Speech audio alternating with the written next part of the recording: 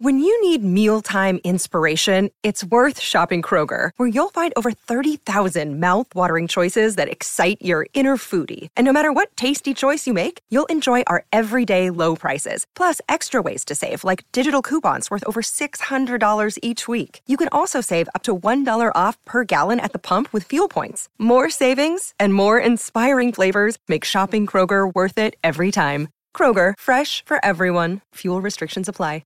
630 CHED Inside Sports with Reed Wilkins. Weekdays at 6 on 630 CHED. Okay, thanks a lot for tuning in tonight. Great interview with Aaron Grimes, defensive back for the Edmonton Elks, back with the team after a couple of seasons with the BC Lions. And he took us through a day in training camp, and it is they are long days. They are long days, and a lot of work behind the scenes, and a lot of work that is not on the field. Meetings, and more meetings. That's what a lot of it amounts to for players across the CFL going through training camps right now. I mentioned we have all the Elks games for you on 630 CHED. A 14-game regular season this year with no preseason games. First two games for the Elks are at home. Saturday, August 7th, 8 p.m. against Ottawa. Saturday, August 14th, 5 p.m. against Montreal. And single game tickets are now on sale. The website, now goelks.com. And I'm pleased to welcome back to Inside Sports a man you're going to be hearing on these airwaves a lot, which I always look forward to. Former member of the Double E football team, now our in-game analyst here on 630 CHED. It's Blake Dermott. Blake, how are you doing? I'm doing great, Reed. It's good to be back on. It is good to be back on, and I know you and I are going to have some fun chats over the air and some laughs, and I always, as I always say, I enjoy the way you always politely tell me I know nothing about football, which I appreciate. But that's not true. That's not true. Do you mean that you're not polite about it, or that I do know something about football? Well, maybe both. Yeah, maybe both. But no, I do want to put the joking aside for a sec, and we will get into some training camp stuff. I just feel like I want to offer you and a lot of the alumni condolences. Really sad to lose Michael Souls last week. Yeah, for those who aren't aware of Michael's situation, he had been battling ALS for a long time. And as of, I think from 2014 onward, Michael was in a situation where he could not eat by himself. He could not breathe by himself, and without the help of equipment. He had reached out to the Alumni Association, not even so much for help for himself, but we were working towards that, and of course the Elks stepped up, and we were going to be able to find additional. We were going to be able to find funds that were going to support additional helpers other than his mother, who was the primary caregiver. And we had just got that finalized, and literally within days he passed away. So we had the organization, the Alumni Association, had worked very hard, very quickly to be able to try to find a solution that was going to be helpful for his situation going forward and for his mother and family. And as I said, he just passed away before we could actually institute it. So the wheels are in motion to make sure that this reaches a point where we've got a player assistance fund, and we want to make sure that the amount of money that's in there is accessible to other players that have played within the organization for the future, because it isn't going to get any better as we move forward. It is always going to be somebody in need of some support and assistance. Well, and that's awesome for the alumni to do that, and what you were in the process of doing for Michael. And gone way too soon. And obviously, ALS is just such a tragic disease. So thanks for sharing that story. And just what I noticed, I mean, you and I talked off air last week, and so many alum from Edmonton, from Montreal, even going back to his college days, just chiming in on what an awesome player, an awesome guy that he was. Yeah. And, and again, a lot has to be said for the Elks organization for stepping up as well. I mean, it's been a horrifically tough last year and a half for that organization, yet they were saying we want to help, and that was just a great move by them to be able to step up for this. But Michael is gone, and everybody that ever played with him or ever knew him knew what a great guy he was, and certainly what a talented football player he was. Yeah, thanks for sharing that, Blake. Really appreciate that. Blake Dermott joining us tonight on Inside Sports. I had Aaron Grimes on in the last half hour, and as I referenced, I had to tape this interview with him around 2:15 this afternoon, and I kind of, Dave and I sort of pitched to the Elks that we'd like to do a segment with a player, take us through your day at training camp, because I know there are a lot of meetings and they get there early, but I also don't know all the details, and I thought that might be interesting to present to the audience. So Aaron really took us through his day, and Blake, I'm doing this interview, and like I said, we just replayed it, so I listened to it again, and he's talking about, he's there, he gets up at 5:45, he's at the stadium at about 6:20, he's stretching, he's having breakfast, he's meeting with teammates, and he kind of went through a bunch of stuff, and I thought, okay, it's probably winding down, and I said, okay, where are we in the day now? And he was like, well, it's like just after lunch. And I was like, it's only just after lunch with all these meetings and workouts and on-field sessions? It was nuts. Yeah. And I know that, because I wasn't privy to the, I missed his interview, but I every time I hear what players and I see how players go through their day, I look at it, it's like that old Monty Python slide, luxury, because when I remember what we had to go through, like we were, their practices, it's one long practice. And that in itself is difficult. I mean, if you've ever gone through a football practice, it's difficult. But the physicality of those practices isn't the way it was 25 years ago, because of the safe contact and minimal amount of contact, we would have to do one-on-ones, physical, full equipment one-on-ones, morning and afternoon, for the majority of the time that I played, because that's what you did. As I got longer in my career, of course, I started bringing shorts in one practice, so you minimized your contact. But I'd say for the first 7 years, we did one-on-ones, morning and afternoon, full contact. Everything was hitting, and drills. But we would start about the same time. You'd get down for breakfast about 6:30. You'd eat breakfast. Then you had to get straight to the training table. And from the training table, you were on the field at 9 o'clock. You went from 9 o'clock till 11. Then you had a chance to get some ice on you. And then you had to be at lunch at noon. And then you had a meeting after lunch. And then if you were lucky, like Commissioner Randy Ambrosie always found time for a 25-minute nap, then you were back on the field. You were back on the training table, getting taped by 2:30, and then you were on the field again by 3:30. You weren't off the field till 5:30, and then you ate supper, and then you had meetings till probably 9:30, 10 o'clock at night. So our day, they have one practice. They're off the field by noon, and then they have meetings afterwards. But you try to go through a full practice like that, then break for 2 hours, and then try to warm up and get to be able to practice for a second one. It was like halfway through the second practice before you got loose again, and then you started the hitting. And so yeah, like this one long practice, I would have preferred way more to the two long practices that we would have had to endure 25 years ago. Okay, so where did Ambrosie nap?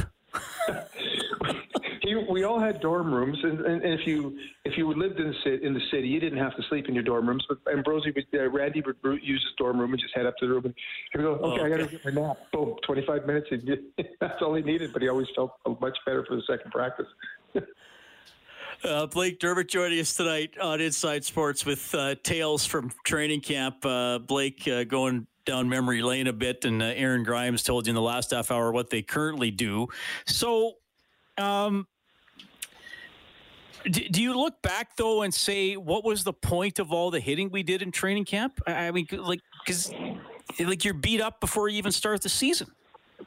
Yeah, again, but that's just what you did, right? I mean, when I look at, there's a lot of things when I look at what we do now what athletes do now to prepare, and what we used to do, and what was thought to be the norm. Yeah, the training techniques are so much better now. The lifting the heavy weights that we used to have to lift, or we would lift and to try to get ready. The more the cross training type athlete now, and it's just so much easier on your body. Plus, of course, nutrition. What they eat now and what we used to eat and when we ate and all that kind of stuff. It's just so much different than it is now. So yeah. Players are going through practices now, and they obviously still compete at a very, very high level and are quality athletes. And some would argue, every generation is better than the one before. They're certainly bigger than what we were when we played.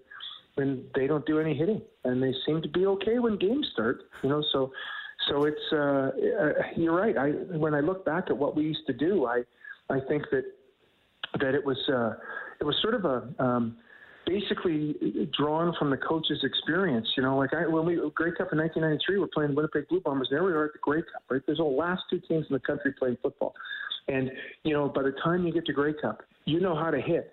And we just finished our practice. It was probably on the Thursday, I guess. So we're talking 2 days, 3 days before Grey Cup, and the Bombers are out there doing one-on-ones, and we're like, "What are you guys doing?" There they were 3 days before the game, the biggest game of the year. If you don't know how to do a one-on-one by that time in the season, then you shouldn't be out on the field. But their coaches had them doing one-on-ones because they obviously felt that if you don't do one-on-ones, you're not going to be sharp come game time. And so much of the what used to be done obviously was not looking at science. It was just looking at it was good enough for me when I played 20 years ago. It's good enough for these guys, And I think now coaches are a lot smarter, players are a lot smarter, and certainly training staffs and organizations are so much smarter about protecting their athletes because there's an awful lot of money and time invested in them. Okay, take us inside a meeting. And did you or a colleague ever fall asleep during a meeting? Well, when you ask that question, are you asking that how many times a week? Okay, good. Because here's the thing. Because when I played, there was 18 guys on our team that had two jobs, and football being one of them. So we didn't practice till 4 o'clock in the afternoon. And so what would happen is that, I'd be at work, or guys would be at work, coming to our practice facility with suits on because we'd worked for 8 hours, and then we got there to practice, and so you'd be in meetings, and you'd be tired already, or you'd worked out in the morning because you had to get a workout in before work and then come to practice. So it was really common. Or if a guy had young children. Yeah, I remember Coach Mack, Bill McDermott, one of the greatest coaches I ever had. Just a wonderful human being. But he always used to joke to us older veterans. He said, "Guys, when the lights go out, make sure your pencils are pointing to the ground. I don't want anybody's head to bob down on a point." So, jeez. So he was thinking of everything. Oh yeah, he was preparing us. But that was it. Just what it was. And the other thing too, that in fairness to the players, is when I first started, we were using that 8mm film, and that thing when the film ran, it kind of whirred. Just and it just would put you to sleep. It was. So what?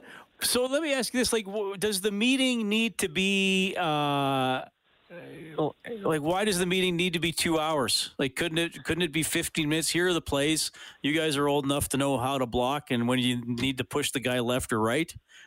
You know what I mean? I don't know if the meetings need to be 2 hours.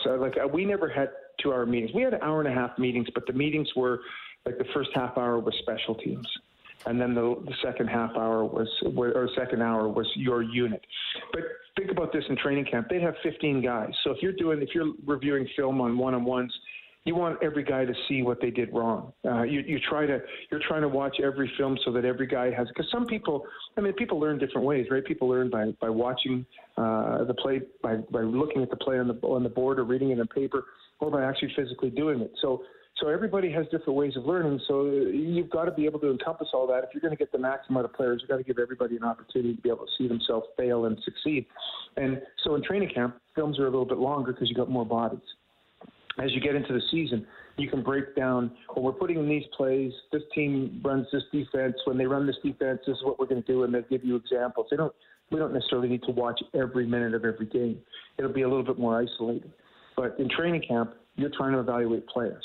And you want players to, as I said, have the best opportunity to improve on what they did the day before. And, a lot of things happen nowadays too. When you're out in the field, there's very few corrections made by coaches when a play is run because they've got a limited amount of time that they want to be on the field. So if a play's run poorly, they go on to the next one. And when I played, a lot of times if a play was run poorly, they stopped and you did it again. And so, all the corrections and all the adjustments are made in the film room and not necessarily on the practice field like it used to be. Okay. Well, I find that fascinating because I love the hearing about how athletes prepare, the mental side of the game, and football is such a intricate game with 12 guys each trying to do their individual job to make the whole play work. So I like hearing that kind of stuff. Blake, we'll be doing this likely every week throughout the season, so I look forward to that. I'm not going to ask you for any preseason predictions, at least not today, because who knows? We haven't seen games for so long. Yeah, well, I appreciate it. I'm glad you're putting me on the spot with that because that would be just guessing. All right, Blake, thanks, man. Love this. Okay, thanks a lot. Blake Dermott, Edmonton Elks analyst here on 630 CHED, looking back on his days at training camp, and you heard Aaron Grimes, what the current players go through between 6:30 and 7. John writes in, he says, Reed, any idea why they haven't shown any Elks jerseys for this season yet? Are they going to be a special surprise release or something? Chris Presson did address that around the time the logo and the new name came out, and the jerseys are going to look like they did last season. They'll say Edmonton on the front instead of the old name. But he said the jerseys will be remodeled for next year just with time and money. They couldn't get everything they wanted done for the 2021 season. So the jerseys are going to look the same as they did last year. The helmets, of course, are going to be different. The antler helmets will debut in game action on August 7th. It's Inside Sports on CHED.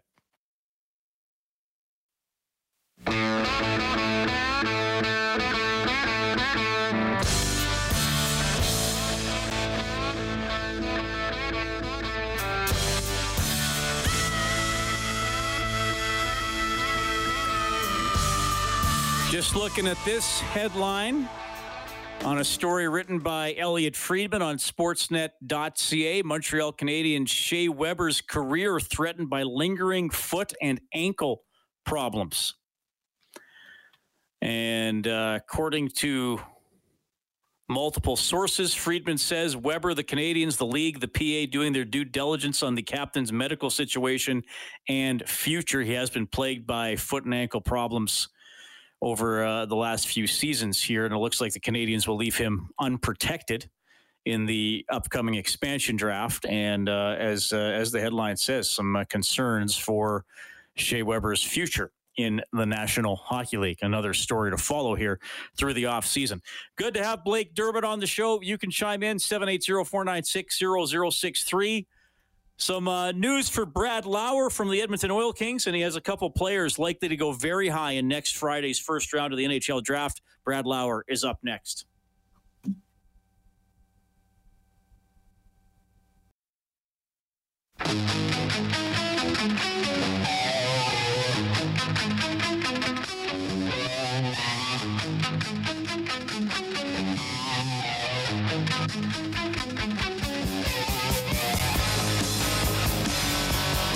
All right, good to have you tuning in tonight.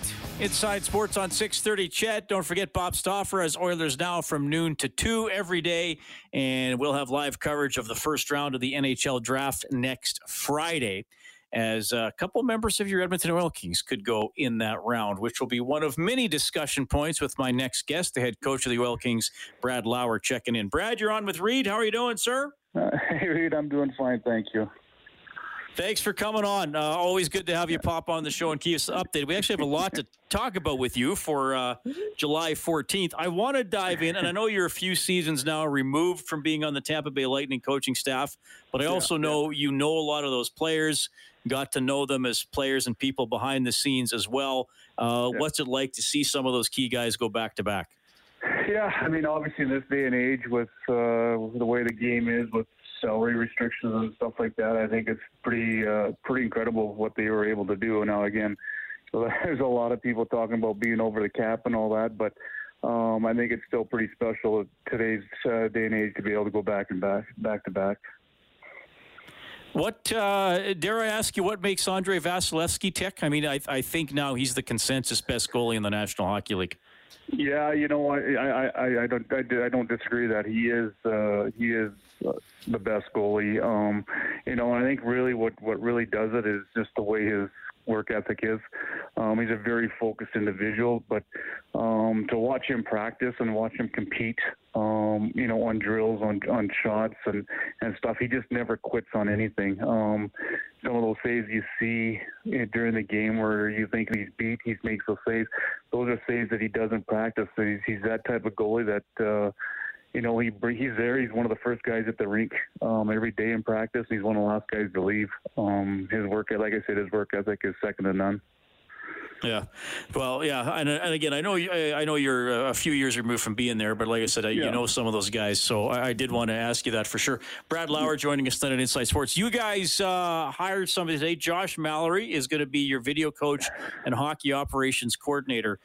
Take us behind the scenes a little bit. What does the video coach, because this is a guy who's often, behind the scenes and probably has a lot of late nights and early mornings and doesn't get a lot of credit. To tell us a little bit about Josh's job, what the video coach is expected to do.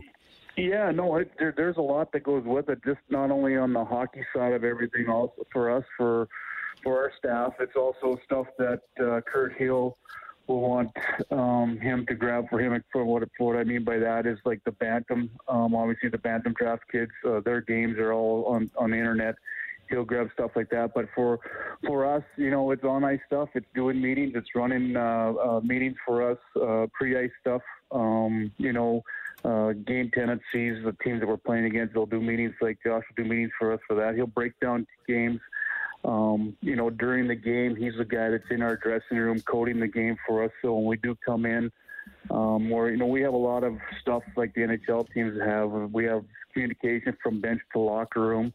We're able to tag certain clips during the game. So when we do get in there in between periods, those clips are there for us, and we can go through stuff like that really quick. So he's that type of guy that's going to have a lot, like you say, he's behind the scenes, but he's got a lot of things to do, coding the games and getting stuff ready for us. So it's a good hire for us. We've been out with. We lost, Michael Chan a couple years ago. He went to Toronto Marlies. And then last year we brought in a guy from upstairs to help us out to finish the year here for 20 games. So we were able to get this done this summer. Did you guys have coaches' challenges in the WHL? Is there any video review? There is going to be this year. We're going to have offside and goals. There's going to be cameras in every building. Obviously, with us being in an NHL building, we already have the cameras access there for us. But every other building is going to have that. So there's going to be challenges starting this season for us. Okay. Well, have fun with that, Brad. Yeah. It's not like guys like me aren't going to find a way to pick apart your decisions with those, eh? Yeah, no, I'll put that on Josh's plate. I'll say, Josh, is that their call? So that'll be his responsibility. Have you guys changed the offside rule like the NHL so the foot can hover over the blue line?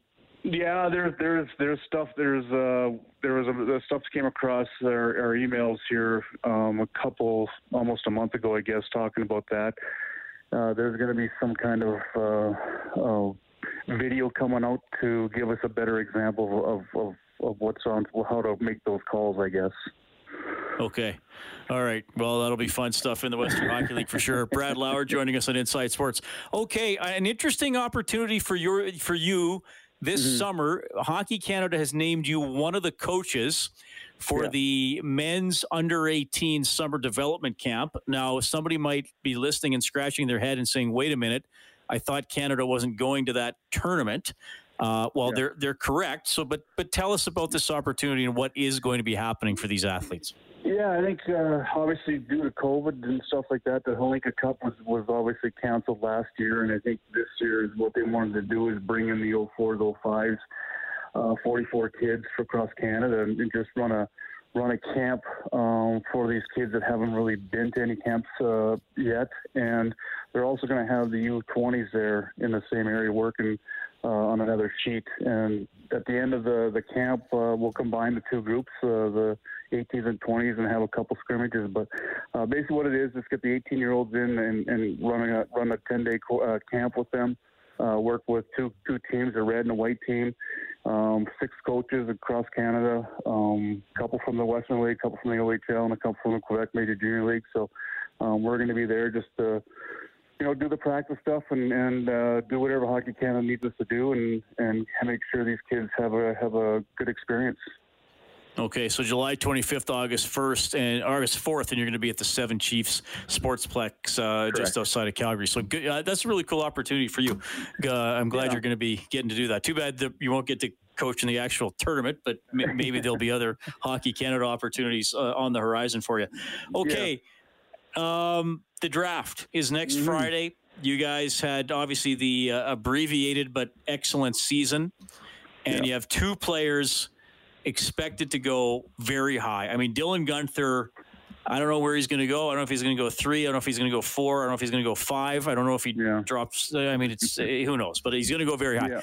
Yeah. What have you been telling the scouts asking you about Dylan Guenther here in the last few months?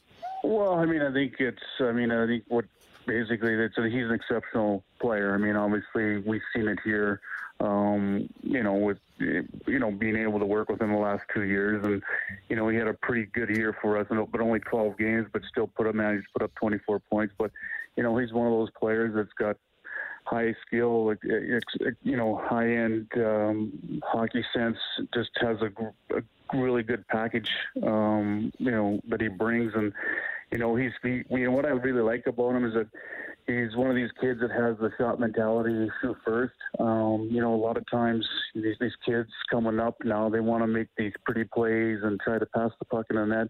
Dylan's a shoot type kind of guy first. So, he's a very grounded individual, and he's very focused and high skill. And I'm really excited to see where he goes on Friday. I mean, there's been a lot of guys calling on him. There's been a lot of talk, so I'm very interested to see what happens Friday. Sebastian Cossa, I mean, what an amazing year in net. I think he had 1 loss. Pretty awesome, even over the course of a shortened season. I think with goaltenders, perhaps it's a little more unpredictable. I know I had a caller phone me a few days ago and say that he's been looking at all these mock drafts, and I think Sebastian's anywhere between 10 and 22 or 10 and 25. But a special goaltender, maybe he's around there for the Oilers when they go at 20, which is actually the 19th pick because Arizona had to forfeit. But I'll kind of ask you the same question. What do you tell people when they ask about Sebastian? Well, I mean, again, I think you're seeing a kid here that's really taken some big gains. Obviously, the pandemic, he took that time that we had off and really got strong mentally. What I mean by that is that he doesn't hang on a bad goal, or if we make a mistake in front of him, he doesn't hang on those mistakes. He's focused and ready for that next shot to come at him. He's a big kid. He's very athletic. He's got quick feet. He's a kid that he fights through traffic. He fights for every save. He doesn't give up on shots. And I truly believe he's going to be a franchise goalie if whoever team he goes for. I think he's going to be one of those kids down the road you're going to talk about like this year. I mean, I think it was the last 4 teams in the playoffs this year. I think every goalie was a first-round draft pick. So I think I can see him being a franchise goalie in the National Hockey League. I think he's got that type of pedigree to him. Yeah, well, I hope so. I mean, he had an outstanding season for sure. Any other your guys we should maybe watch for their names next weekend? I think there's been Carson Latimer's name's been, I've taken a lot of number calls, with him. So there could be some interest, some teams in the later rounds taking him between the 3rd and 5th round, possibly. So, you never know. I guess when guys get going in the draft and where they're going, but his name has been talked about a fair bit too. Okay. Well, yeah, and it tends to, I mean, the further you go down into the draft, a little more unpredictable goals. Before I let you go, your draft story, 34th overall, 1985 by the New York Islanders. Where were you? What was your reaction?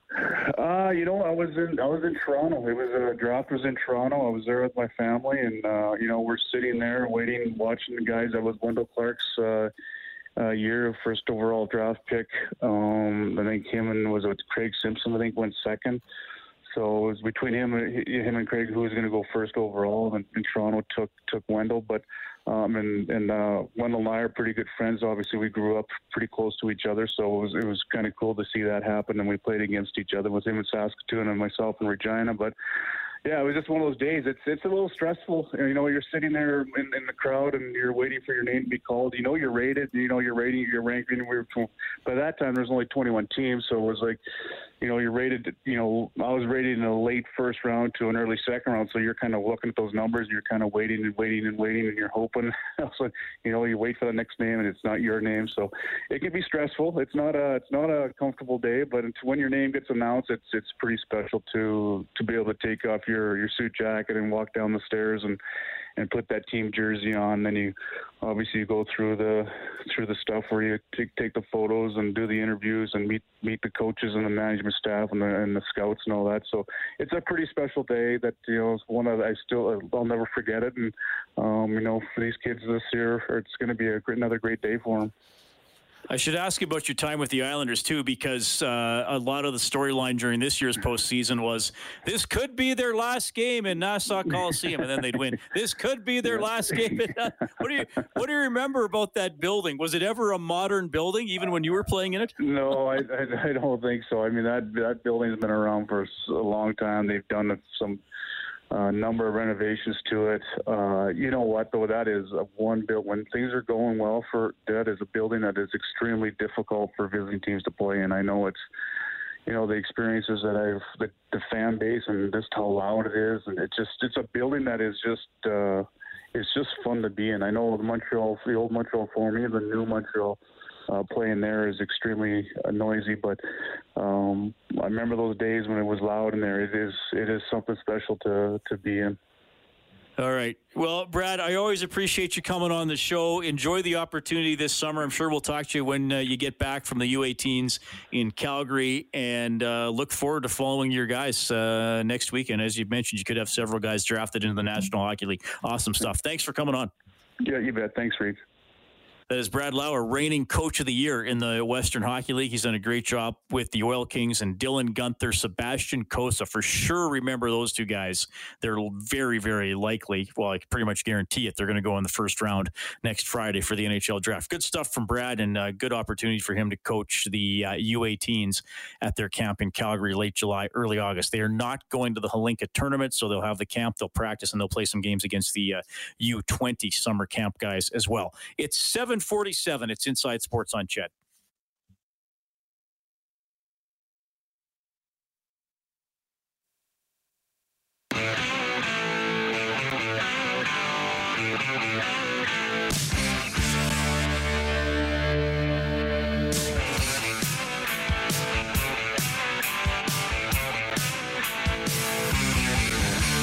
Kellen Kennedy. Reed Wilkins. It warms my cold, bitter heart when you play Def Leppard coming back from break. Thank you. Was that Let It Go from High and Dry? It was. First track on the album. Good rocker. Absolutely. Good album, High and Dry. Came out in 1981. Was that 40 years ago? It's at the point where I have to. I'm at that point where I got to think about how old I am and how long ago things were. I used to wonder why people needed to do that. I was like, how hard is it to remember like a year and gaps between years? And now that's what I do. I even have to think about how old I am sometimes. And I am still relatively young, I think. Anyway, Kellen Kennedy back at the 630 Ched Broadcasting Compound. We'll have to do Name the Animal before the end of the week. That'll be fun. People want that. Sure. By people, I mean you and me. Not sure anybody else is on the edge of their seats for Name the Animal. But we're going to give it to them anyway. Yeah. The content you don't want. Name the Animal here on Inside Sports. How are things, buddy? What have you been? Were you doing something with the drag racing recently? I saw some pictures. Yeah, was out at Castro Raceway here over the past weekend doing some video work for my YouTube channel and just getting some footage and video for a project that'll be, I hope, on YouTube here over the next couple of weeks as I kind of crack along with it and that stuff. So it was a lot of fun. And what is your YouTube channel called? You can link to it via tinyurl.com/drag files. So DRAGFILES. Drag files. Drag files, okay. Yeah. And how long have you been doing that? Since June of 2017. So again, with the math in the years, I think just over 4 years now. So.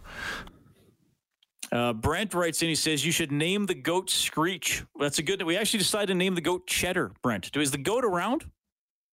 I can get it. The goat, if you find the goat before the end of the show, we'll see if he has anything to say tonight.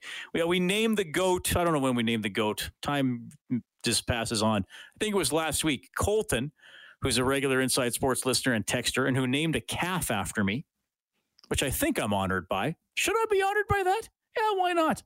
Why choose the negative? I'll choose the positive. I'm honored by it. There's Cheddar's reaction. He comes screaming into the studio. He just comes charging into the studio. Good old Cheddar. There he is.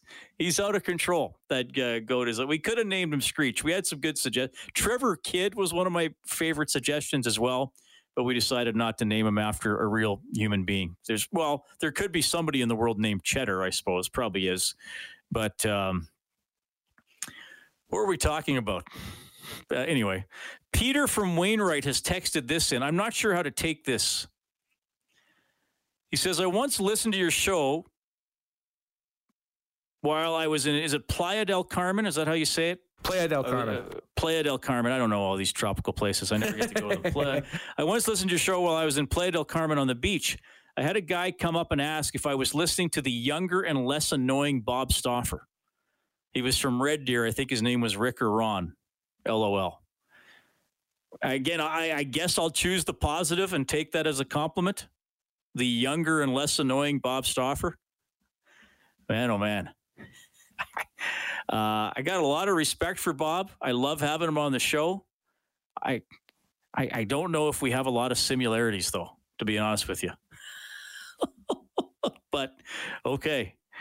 Colton's listening. He said, I'm still waiting for my canned ham. Ha ha. Oh, don't laugh, Colton. We're getting that to you. You and Reed the calf are going to share that canned ham. It's going to be the highlight of your summer, Colton. Colton, is it? Do you remember where is Colton by Lac La Biche, Kellen? I think that's where he lives by. I have no idea. Can't remember. I think he's north somewhere. I don't know if he's still around. I'm sure he'll tell me before the end of the show. Quickly here, speaking of Oilers now with Bob Stauffer, Brian Lawton, former GM and agent, was on the show with this take on Adam Larsson possibly hitting the open market in free agency.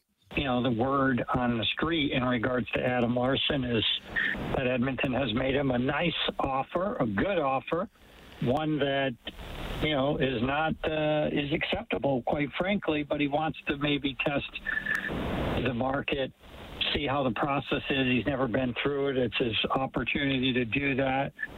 Now, to me, that's a bunch of mumbo-jumbo, and that's just a player that's not coming back. But that's kind of the word on the street as to what's happening there. I've also heard that certain teams are making big offers, this or the other thing. You always chuckle at that because he is property to Edmonton Oilers still. But at the same time, I've seen behind the curtain and how things work from both sides. So I understand that. But when a player doesn't give you an answer, I would always have a saying when we couldn't find something out from a player, as an agent or a GM, no answer is an answer. All right, a little bit there from Brian Lawton. Colton lives in Hilo, Alberta, Hylo, which I'd never heard of until he just wrote that in. It is in the vicinity of Lac La Biche, but he actually is in Hilo. Roadhammer says, I'm betting you that there's a person named Cheddar. They're probably from Wisconsin, LOL, probably. And Rob says canned ham is on coupon at Costco. That's awesome.